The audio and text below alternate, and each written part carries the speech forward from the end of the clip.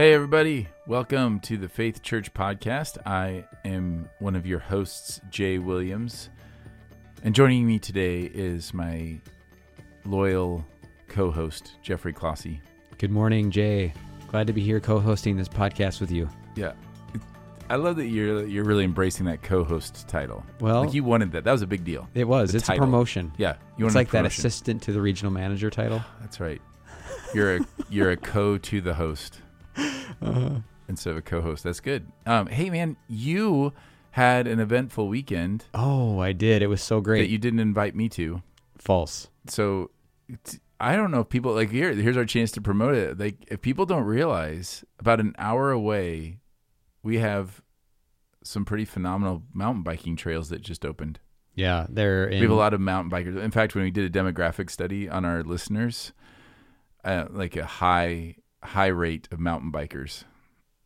We do. So for those of you who love to bunny hop in your spare time, Athelstane is the place to be. I have to say, so it's about an hour and 15 minutes away from Marinette Peshtigo, and I was not anticipating how beautiful the drive itself would be. Oh, yeah. Like the drive itself is worth going. But we have brand new trails called the Strong Falls Trails.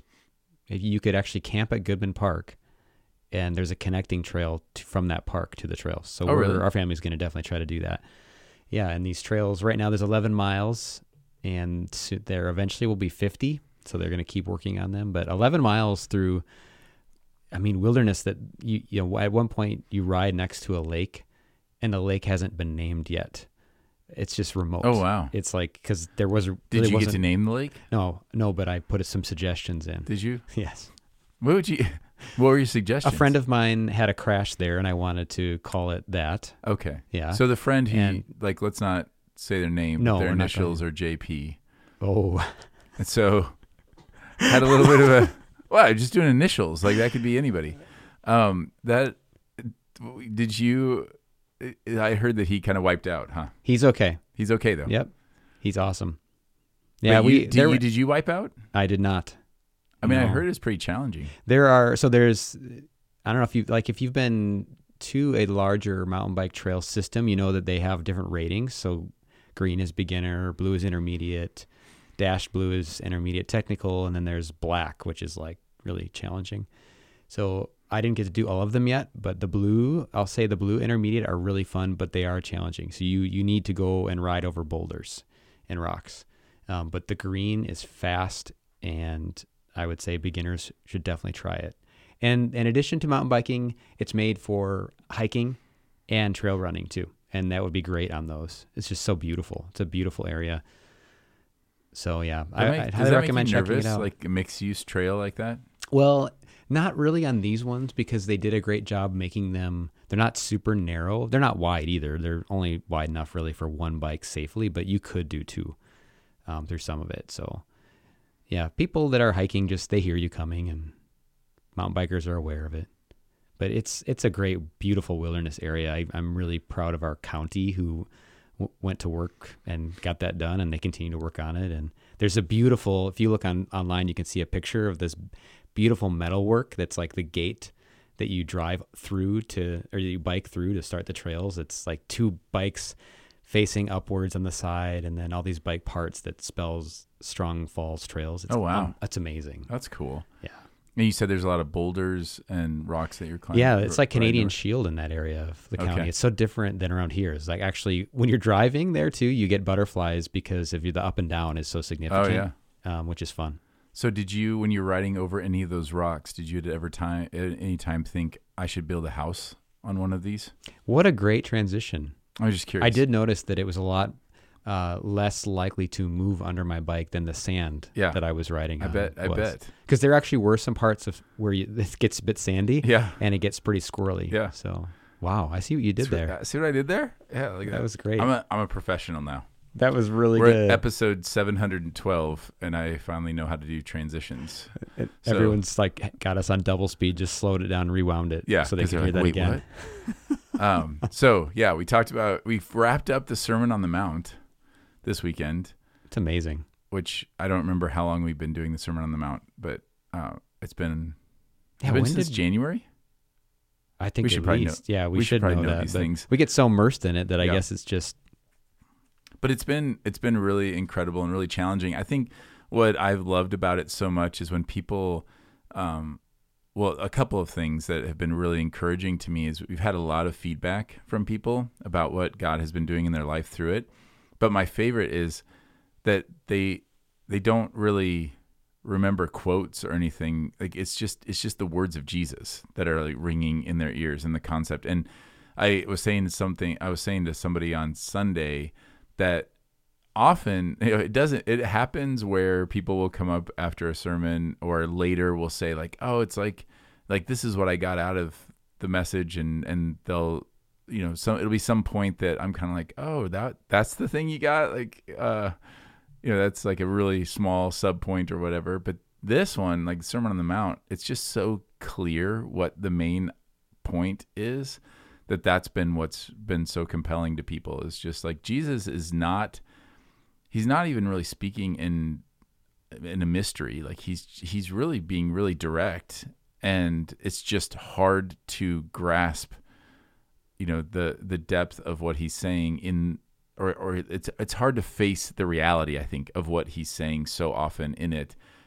partially because it's so direct and because it's so clear, and because our instinct is so often like, our instinct is so often a defensiveness, or like you can't really be saying this, and then for him to wrap up, it's almost like he's wrapping up addressing that, just saying like, listen, you could hear these words, and you could think they sound interesting, you could think that you might have some agreement that you think that would be good for other people to do. You could think that, oh, this would be a good philosophy of life or a good normal rule of life.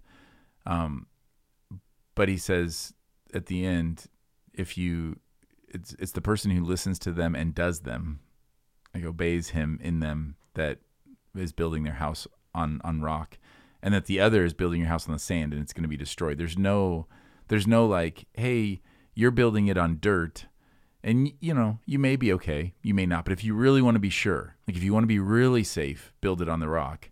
He's not saying that. It's one or the other. There are no other options. There's no in between. There's no like 80% safe foundation to build your house on. It's this or this. And he echoes that with the gate, and like when he's talking about the gate, like there's two gates. There's not like a middle one that's medium in size that a medium amount of people go through that leads to kind of ambiguity. It's either or.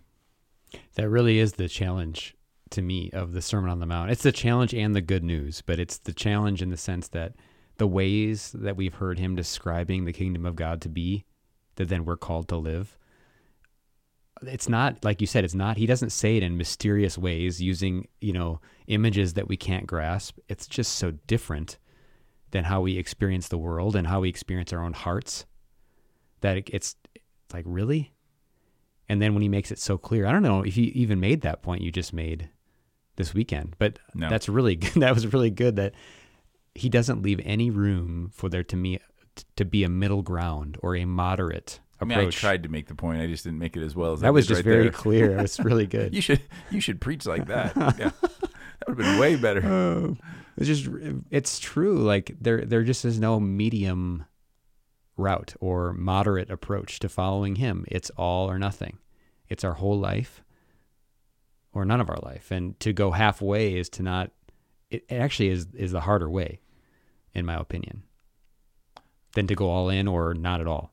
The halfway approach is more challenging. Oh yeah. We see that all the time, right? Like if you're the most miserable people in the world that I have found are religious people who don't have a relationship with God. Like, because there's this, the person who's the humanist, who just is like a hedonist, meaning they just chase pleasure. That person is free from guilt of thinking that there's something else they're supposed to be doing. They just pursue whatever they want. And then, of course, the person who finds life in Christ and abiding in him finds life and hope. Now, the humanist hedonist is going to eventually, that's going to all collapse. That's built on sand. But while they're here on earth, they're just chasing pleasures. And whenever something leaves them empty, they just chase another one. But the religious person who doesn't have a relationship with Christ has like this like battle of, well, I want to do that thing, but I know I'm not supposed to do that thing. And so I'm going to try to not do that thing until I finally do that thing, which is really what I want to do. And now I feel guilty about it. And like, that's a brutal way really to live. I could have pointed that out, that there, not only is there no middle way, but that middle way is terrible. Like, you wouldn't want it. If there was one, you wouldn't want it. And it's miserable. And I think it's why, I think even in the scriptures, you see, the people in that position, they're so angry and judgmental and basically gloomy because it is miserable. They're telling themselves I can't go after this pleasure, but they're not seeking fulfillment and joy and life in the one who made them either. It's like they're just in this middle ground of no man's land. It's horrible. Like, I was trying to think of a parallel of that, but all I could think of is if you were in a profession that dealt with people, like if you were a teacher and you just felt obligated to be a teacher, but you didn't like students and you didn't have like any fulfillment. You didn't like working with other teachers. You didn't like students. You didn't like whatever, but you just felt obligated to show up. That would be a miserable life. And man, I wouldn't, you'd be better off, just like not doing it. So that's a really interesting point. And I think this is just part of what Jesus is doing is pushing against. And one of the conversations I had with somebody too after Sunday was that kind of either or, the rock or the sand, the narrow gate, you cannot serve two masters, like all those different things. It really pushes against us because often the way we deal, if we're honest with ourselves, and what I see a lot and what I experience in my own heart so often is we agree with Jesus in theory, but it's not absolute. Like, our agreement with him is not absolute. We think there's exceptions, and we always think we're the exception. So, like, you agree in theory that forgiveness is important. Nobody would disagree with that. Nobody would say, what's better is if you harbor bitterness and unforgiveness towards everyone all the time. So everyone agrees that forgiveness is better in theory. Everyone agrees, I think, that it's a better path. It's a good rule of thumb that we should want to forgive. But then if you ask everyone would also have exceptions to that. Like, well, sometimes you can't, but sometimes there's things more important than that. And so you have to then at that point say, well, yeah, I know what Jesus is giving. Like, you have to ask the question, is Jesus giving a regular rule of life, or is he actually giving absolutes, and commands, and, or the reality of like, this is what it is. Because he doesn't say, like, let me think another example. Like when Scripture says it's better to give than to receive. That's an example of like, well, it's better, but we're also supposed to receive. Like, it's better to give than receive, except when it comes to God, because it's better in giving I receive. Like, there's a mutuality to it that it's like both, and you'd never look at that and like it's not a command. You should always give and never receive. That's a different thing than saying this thing is better than this thing, or this is the norm. And there's many things that Jesus talks about and that the scriptures talk about that are kind of like this is better than this is the norm, but there are these exceptions, and there are, like, when there are those, he gives those. Marriage is a really good example where he says, yeah, there's an allowance of divorce, and there's reasons that's the case. But in the Sermon on the Mount, like in most of the things he's talking about, it's not a hey, this is a better option. You could try loving your enemy instead of hating your enemy once in a while and see how that goes. Yeah. Like, this is because he's describing the nature of reality in his kingdom. Yeah. Right. It's different than, so say we were preparing to go over to the UK, and one of the things we were reading in the guidebook is, hey, if you're going to rent a car, remember In the United Kingdom, they drive on the left side of the road. Okay? So that's just how they do it there. And in a lot of ways, that's just arbitrary. It's just a human convention. That's where this is different and the same. So in the kingdom, in his kingdom, the way it is that we love enemies. That's the way it is. And it's not arbitrary like driving on the left side of the road, because it's actually a reflection of the unchangeable nature of God.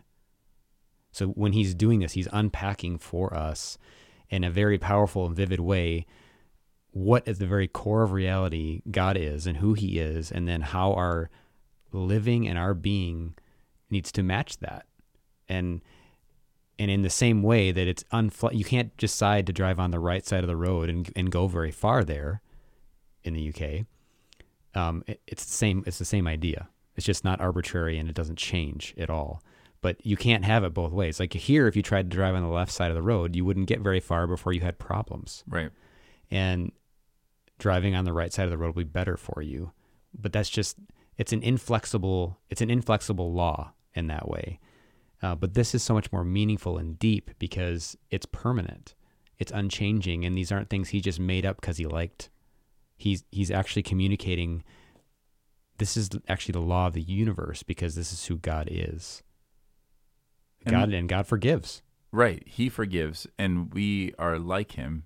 Like we've been made to be like him. We are made in his image, and now we are light, we are salt. We are meant to display his glory and who he is and the glory of his kingdom. And I don't think anybody would say, like, if you look at the Sermon on the Mount and you say, yeah, I mean, all that sounds great in theory.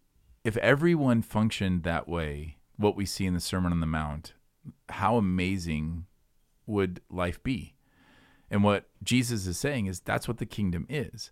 And so the reason we say, well, it's not like that is we're so quick to say because of other people. And the call of the Christian is to live as kingdom people in the midst of a divided kingdom, like a kingdom that's at war. And so we are supposed to still live as children of the kingdom. And so that's the calling. That's why, like, when we say, well, it's idealistic, well, what we're really saying is, well, I would forgive if people just didn't wrong me. Well, it's only because they wrong you that you're able to forgive, which demonstrates God's grace and forgiveness. If you didn't have anyone, if no one ever offended you or wronged you, then you would never be able to display the forgiveness and demonstrate the forgiveness that has been given to you. You could go through your entire life. If no one ever did anything wrong to you, you would go through your entire life and never understand what it meant that God forgave you. Because you wouldn't, like, how would you understand that unless it's kind of like how parents always love to point out to kids, hey, someday you'll understand. And when I remember my parents, when I would call them and say, my kids are being difficult or whatever, my mom would just laugh, and that's what a lot of grandparents do. They just like, well, it's nice that you're finally seeing this. Well, there's a similarity to that, only without the mocking or the condescending tone from God, where he's giving us, you think about it, it's actually a gift that you are put in situations where it's a difficult time to forgive, because in doing that, you get a glimpse of the depth of God's love for you, that he has forgiven you.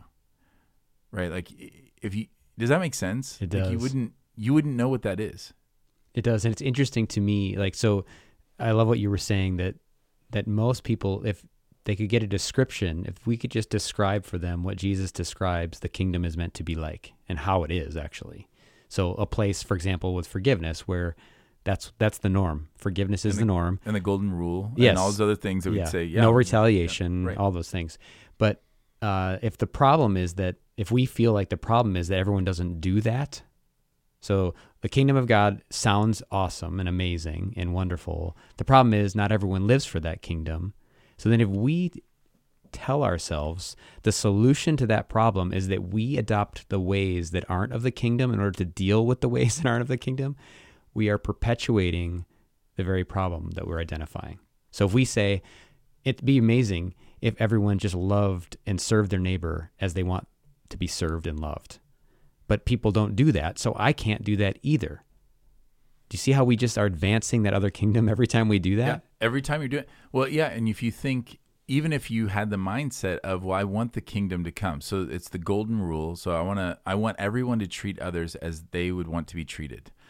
But the problem is people don't do that, and so I'm going to bring the kingdom of God by also not obeying the kingdom of God. Yes, it doesn't. You're right. It doesn't work. It's the fight fire with fire, but that's in our flesh. That's what makes sense to us. That's what I was trying to communicate with the whole addiction parallel is it just makes so much sense to us that we should function the way, like we should retaliate, because how else can you get someone to stop doing something other than to pay them back? And yet that's not the kingdom. And if you believe in the kingdom that Jesus is bringing, you would have to say, well, no, Jesus says the opposite. Do good to those who do evil to you. And that's upside down. But on the other hand, it makes perfect sense. How else would you bring the kingdom? How else would you manifest the kingdom other than obeying the kingdom and living like the kingdom? I mean, it would be like you're talking about driving on the left or the right. If you were called to be an American citizen over in Great Britain and you have to obey the laws of you're trying to bring the American way there, well, then driving on the left isn't going to do it. Like driving on the left is just going to continue to well, now we're all driving on the left. Wait, I thought we were all saying it's better to drive on the right, which it is, obviously. Just ask anybody. Just ask anybody, right? And so, like you said, it's so trivial. Like that's such a silly example. But to really believe that Jesus knows what he's talking about the kingdom is to believe that the way we will see God's kingdom come and his will be done on earth as it is in heaven, to ask that is to be ambassadors for that kingdom, is to live as children of that kingdom, knowing it's in the midst of a divided world where there are kingdoms at war. Which is why Peter and others, or Peter specifically, when he says, do not be surprised at the fiery trials as that come upon you as though something strange were happening to you. It's what do you expect? If you're going to live as a citizen of a kingdom while you are living in a different kingdom, in the midst of a different kingdom, it's going to be hard at times. It's going to feel like you're going against the grain. You're going to be swimming upstream. But the whole strategy is that, so that people would see that and then turn to our Father in heaven. Yeah, and right now that's normal. So like feeling like you're swimming upstream, yeah, that's normal because we're citizens of the kingdom colonizing earth that isn't like that right now. Right. So Jesus calls us to pray and live, your kingdom come, your will be done on earth as in heaven. And I think it's amazing to me how he then takes, and for the rest of his sermon, he's illustrating for us what that looks like. And then especially with this ending, the building your house on the rock or the sand, and living and practicing his way is all part of that. There was something that really struck me, Jay, and I wanted to, as you were walking through, this was a really rich passage. I feel like we probably could have taken multiple weeks on it because there's so much in it. But one of the things that you did was you quoted theologian D.A. Carson, Canadian, by the way, right? Sorry, I had to say that. You quoted him, and I don't know if this is the quote or my paraphrase of what you said, but you said, our obedience to Jesus demonstrates that our life is lived in complete submission to Christ. So our obedience, and the word demonstrates is really important there. Our obedience demonstrates that our life is lived in complete submission to Christ. I just thought that was a really important point as we think about what Jesus is telling us and teaching us here, if we're going to get this right in the right categories in our mind. Yeah, I think the reason why that kind of struck me was we just so struggle with this relationship of our works and our obedience and our faith. I mean, volumes and volumes have been written about it. The church has split over it. And yet, it's actually not that difficult intellectually to understand. I mean, I've used, I don't know where I heard this illustration. Well, I remember John Piper used to say, sometimes like this kind of question is like asking the question, must I kiss my wife goodnight? Like, do I have to? And it's just such an odd question of, well, if you don't want to, like if you're even asking the question, like that's revealing something underlying that might be a problem. It's a weird question. It'd be like, do I have to hug my children? You know, must I serve my family?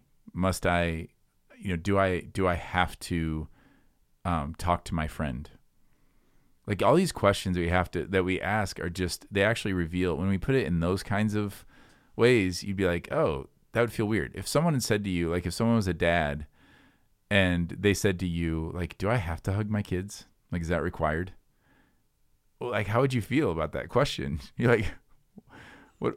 Do you have other ways that you prefer to show affection and love to your children that are better than that? Yeah. By all means, pursue that. But I love that point, because the hug or the kiss goodnight is a demonstration of what is real in that relationship, of what your heart desires for that person, the good that you want for them.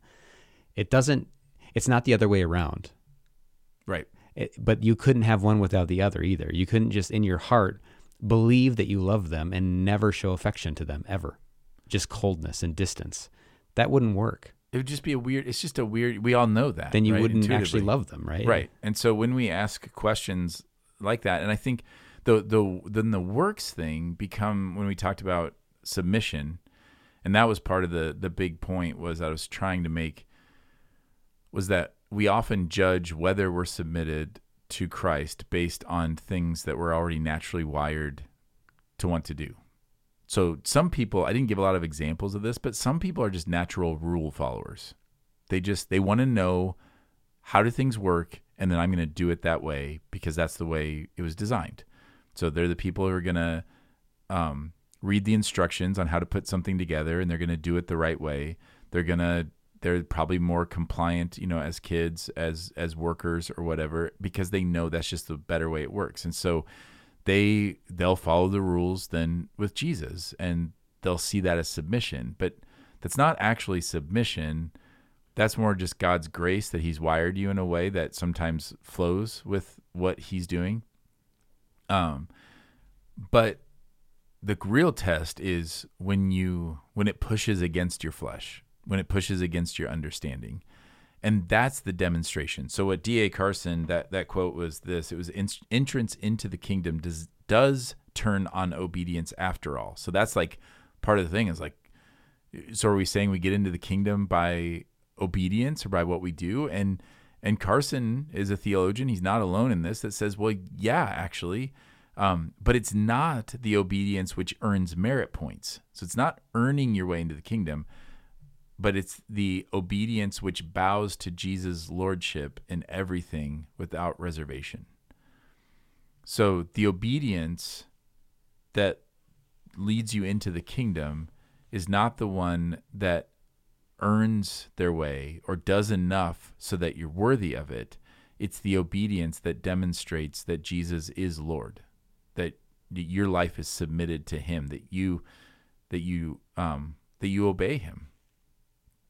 And so you had asked a question of that, like that radical submission to Jesus, and just, which, by the way, it's a demonstration of our belief. So if we say he's good, if we say he's king, if we say that he obviously knows everything was created through him, all those different things, then and what he's offering is a treasure, you know, and his eternal rewards. Like, it's not even like, well, yeah, I know all those things about him, but he's asking me to go be a slave for eternity. Like, he's not. He's also promising, like, you inherit everything. So if you believe him, then you would completely submit your life. But you asked the question, which I wish I would have asked during the sermon. So when we were just talking right before we hit record, you said, well, yeah, that's where I would just ask the person, do you want to submit to him in that way? Yeah, like how did you word that? What were you just thinking of that? Yeah. As I was thinking about the possibilities of how to respond to his call, I just kept thinking it ends up being a question: do I want my life to be lived in complete submission to Christ? Do I want my life? Do I want to live in every moment in complete submission to Christ, who I believe reigns over all things and is my Lord? Because to me, that helps resolve. So for some people, their conscience, Jay, is sensitive, right?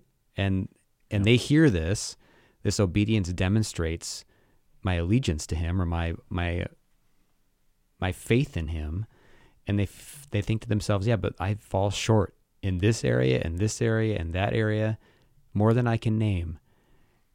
And I would say, if you're saying that, and you're also saying, my desire is that my whole life would be lived in submission and in obedience to Christ, then I would say that will be the normal occurrence for us, that we will feel and know, yeah, but there's this area that I still need to grow in. There's this thing that still needs to change. I think that's part of what growth looks like. I don't think it means that, like, okay, now everything's just fine. Like you said, I just obey all the rules, because there's going to be so many that we don't even realize we're not doing. And I think God, in his mercy, he will peel back the layers throughout our life in a way that only he can do, in the most loving way possible, to bring about the transformation and obedience that he desires for us, to be living fully alive in him, to be our very, most fully human selves. But we have to ask that question first. Do I want that? Do I want every area? Because if we don't, then we're back to that kind of half in and half out thing that we talked about earlier. Right. And that's miserable. Yeah, we talked about, if you were to, when I just think of simplifying it down to this simple idea that Jesus offers abundant life. He offers this treasure. And the way that you receive that is dying to yourself and just completely submitting yourself to him. And do you want that?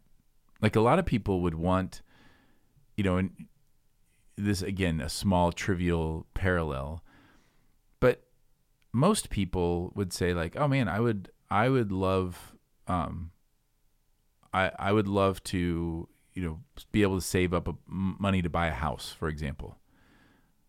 But the question of, like, well, do you want to do what it takes to get there? Do you want to trust that process and, go to work? If you ask people, like, why do you go to work? Some people really love their jobs. Other people go because they're like, they want to provide for their family. And so there is like a submitting to something that is not your own desire on any given day. That's part of growing up and maturing in the world, is realizing, like, well, in order to achieve better things, I have to deal with temporary, I have to submit in temporary ways, right? Like in immediate things. And we understand that in the world. But then when it comes to the kingdom of God, we think we revert back to like 2-year-olds, where we're just like, yeah, well, I want all the treasures he talks about, but I still want to keep my own kingdom. And we've created religion in our country that says you can have that. Promotes that. It promotes that. And so that's what I was trying to get at when I was pointing out, like, that whole, we basically just created an alliance with Jesus, where we say, hey, I totally agree in theory that we should forgive everyone.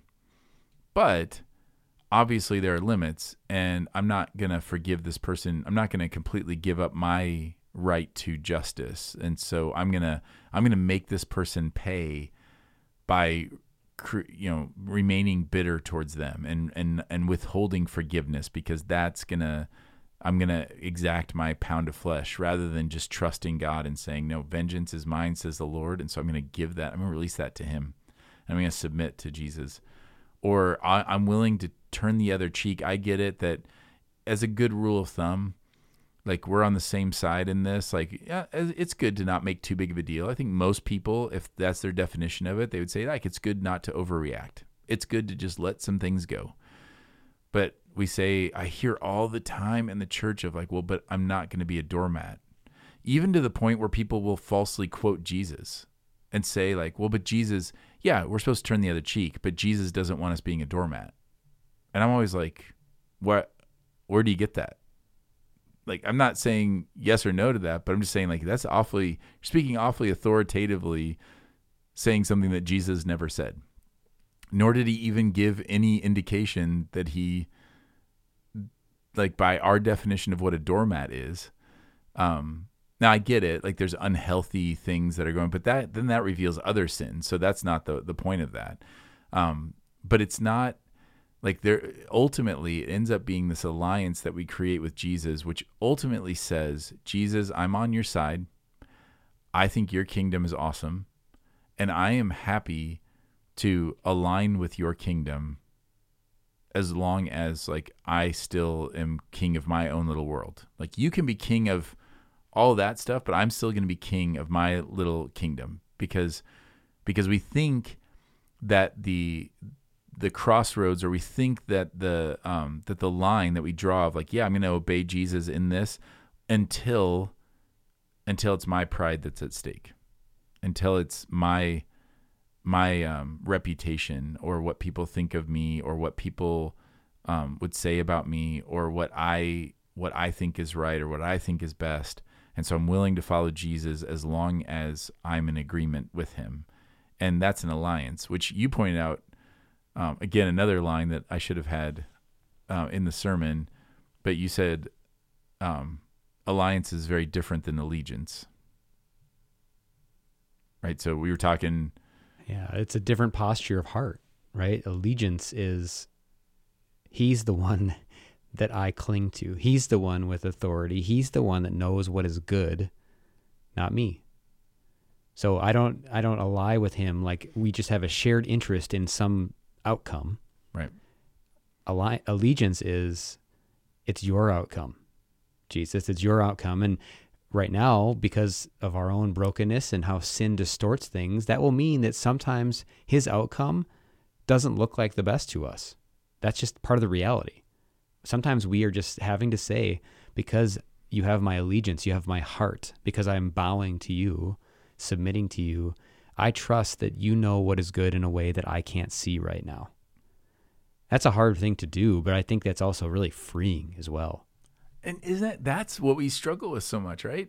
Yeah. I mean, that's I've been so thankful that God was like that illustration of us being toddlers, and that we're not grown adult children. We are little toddlers.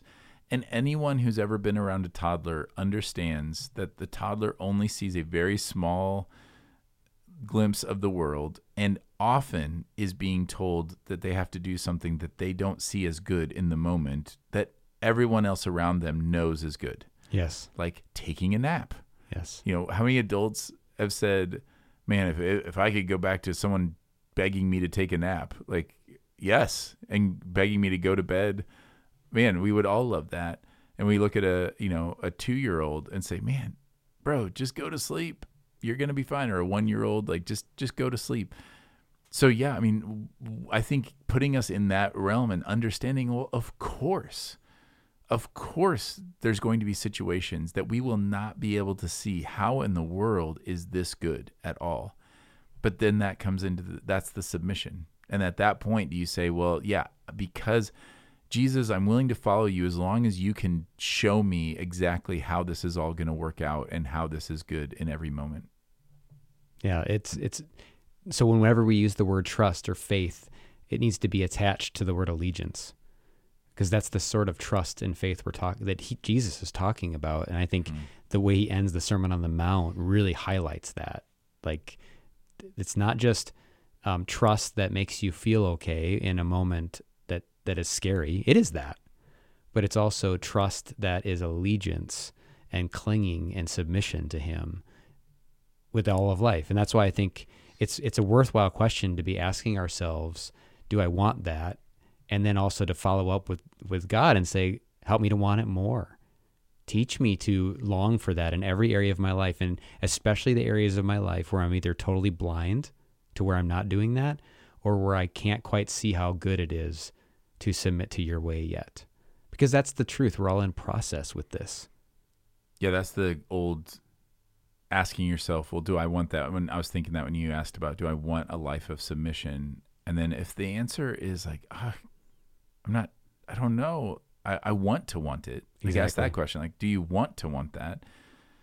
And, we were talking about that with the alliance versus the allegiance of understanding that there are different kingdoms. And the question is, who do you belong to? We talked about, I wish I would have used the illustration of, World War II. We have the Allied forces, and, the U.S. was on the same side as Great Britain. And so an American soldier would fight alongside a British soldier trying to accomplish the same goal. But at the end of the day, the American soldier is not submitted to the Queen of England. Like, that doesn't happen. Their allegiance is still to their own kingdom, to their own nation. And even though they had a common goal and a common idea, and you just see that right now all over. And yes, of course, like, politics is a huge one. It's a huge one. That's why, when people think like, oh, they're trying to guess. I always like it when people try to guess like what my politics are. And I'm like, I belong to a kingdom. I want to work for the good of my neighbor here. And so I think it's important to be involved in those things. And I try to do that. But ultimately, what I see in the church so much is that we often have an alliance with Jesus, but our allegiance is either to a political party, or it's to my own way of living, or it's to my particular cultural understanding of things. Like, our allegiance that's the question of where is your allegiance? And then it goes to that question of submission. And I love what you're saying about, not only is it when it pushes against our will, but are you willing to trust even when you don't see the, how this could work out? If you have an alliance with your neighbor to like build a fence, and then your neighbor comes up with some crazy idea, it makes total sense for you to say, hey, I need you to show me how that's going to work out. Like, I need you to flesh that out for me, because I need to be able to agree with you and believe like what you're saying here. Well, that's not how it works with Jesus. And we try to do that. Like, okay, Jesus, I'm willing to hear you out on how you think the best way is, but you need to show me how all of this is going to work out. And again, that'd be like a toddler, like stopping and just saying, hey, okay, you need to convince me that this is a good idea. And I think that's where that's really a better use of the term blind faith. Like, a lot of times we think of blind faith as like, well, I have to check my intellect at the door, or I have to check all reason or rationale. God is not a chaotic God. He's a very orderly God. Like, things are in order. And so even what we feel as chaos are actually order. Like, so when Peter says, do not be surprised if there's something strange were happening to you, like, this is the plan. Jesus doesn't say to them, hey, I have no idea what's going to happen tomorrow. Like, just whatever goes, just roll with it. Like, that's not what he says. He says, the world is going to hate you. They hated me. They're going to hate you. This is the way this is going to work. He doesn't say, hey man, I hope you never face any trials. I hope you never suffer at all. But if you do, just hang in there. It'll be all right. He says, like, no, this is actually how you're sanctified. Like, this is the gift. So God's grace is that most of your day is not that way, but in those moments of suffering, whether small or big, that's what leads to perseverance and builds your faith. And so it's actually quite orderly. It reminds me of, like, did you ever do trust falls?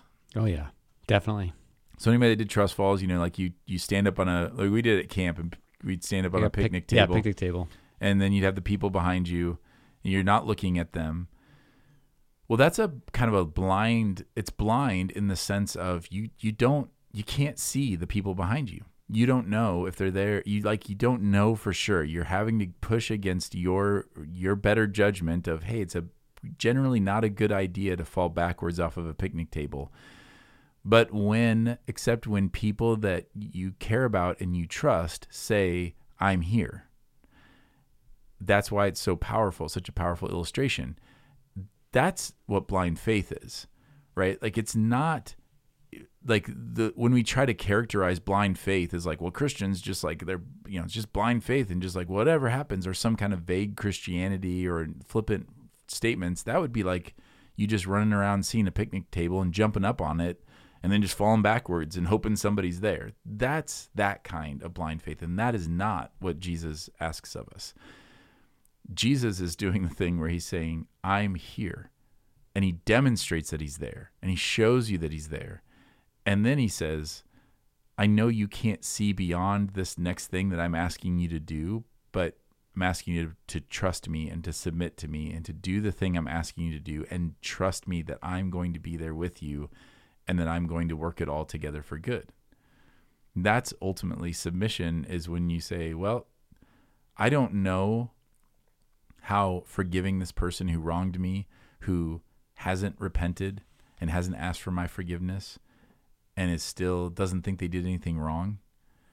How does working towards forgiveness and going on that journey to forgive them as Christ has forgiven me, how does that actually serve like the kingdom? Well, I may not understand it at first, but Jesus says, like, forgive as you've been forgiven. I love that point of, with the trust fall, what makes it doable for any sane person who knows what would happen if you weren't caught, is hearing the voice and sensing the presence of those you love and know love you and wouldn't let that happen to you. Right. And to me, as you were saying that, it just struck me like how much that also illustrates so much of what Jesus taught on the Sermon on the Mount about living in intimacy and real personal connection with him. Yeah. Because we do need to be able to personally experience and hear him saying, trust me, I'm here. I'm with you. I love you. I forgive you. All of those things, like all these truths that are just radically life-changing, we need to be able to hear him saying that to us.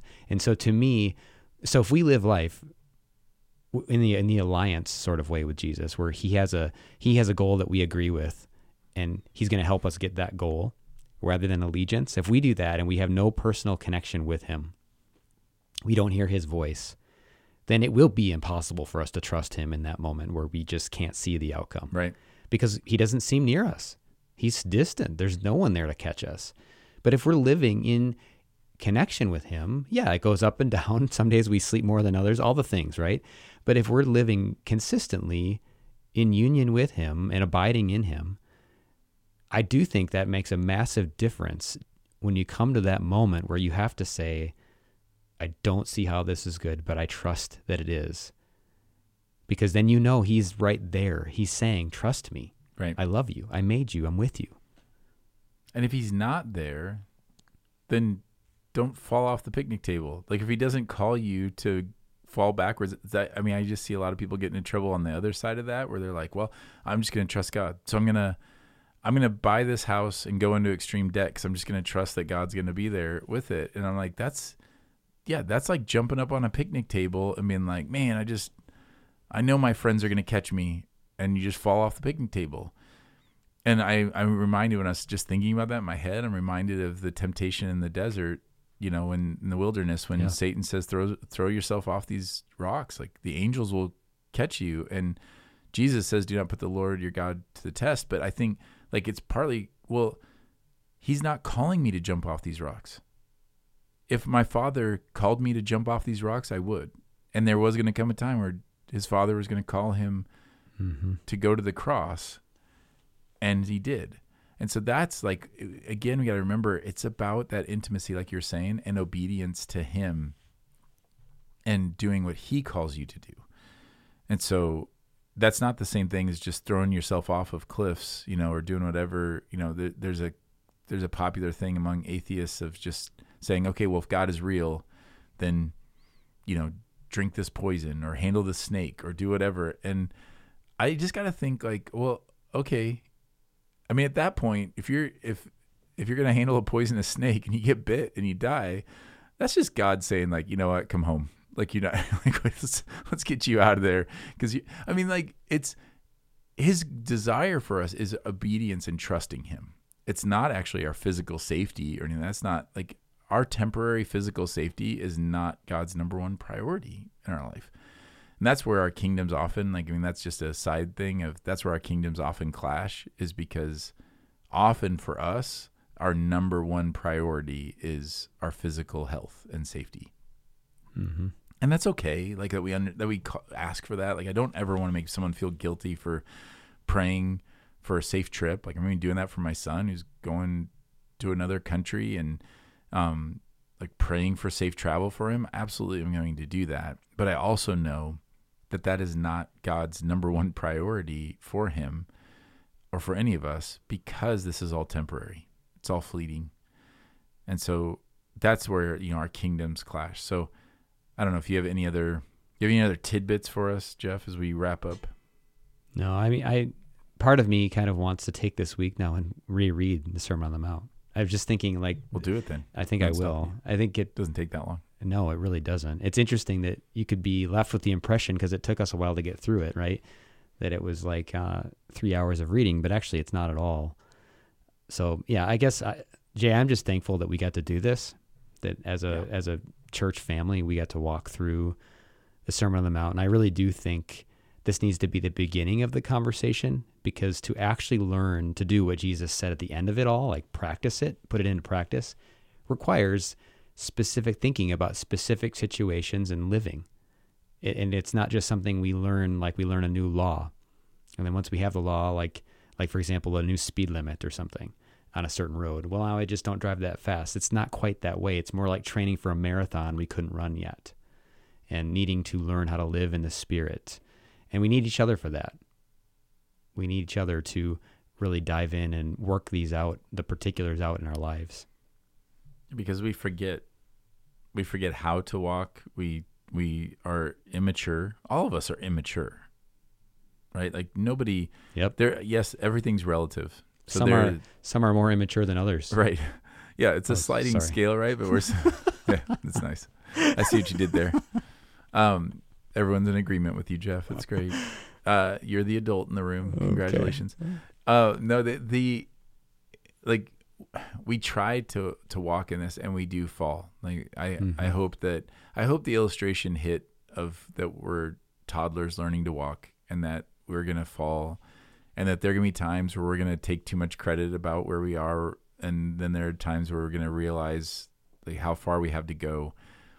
But what's interesting about that is, I guess I could have taken that illustration a step farther. That a good parent who's watching their child learn to walk rejoices with them when they don't try to knock them down a peg. Like if they're smiling and looking around and be like, I took a step. They don't like, oh, good job, way to go. You celebrate with them. And that's how our Father is. Like when we are able to take a step and we get excited about that step, he also rejoices with us and is excited. And then in the next step, when we fall on our face, he's picking us up and is compassionate towards us. And we think like, I failed. Now I'll never be able to walk. And God's saying this is all part of the process.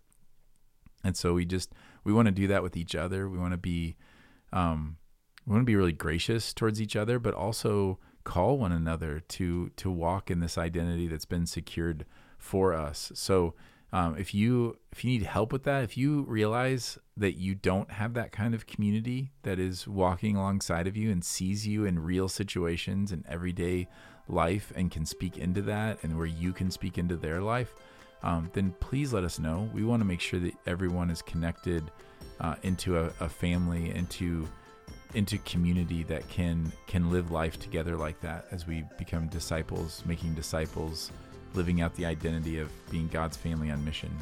So you can email us at connect@faithpeshtigo.com to reach out to us, or fill out a communication card on Sunday, or just talk to us, give us a call, and we will do everything we can to help you in that pursuit.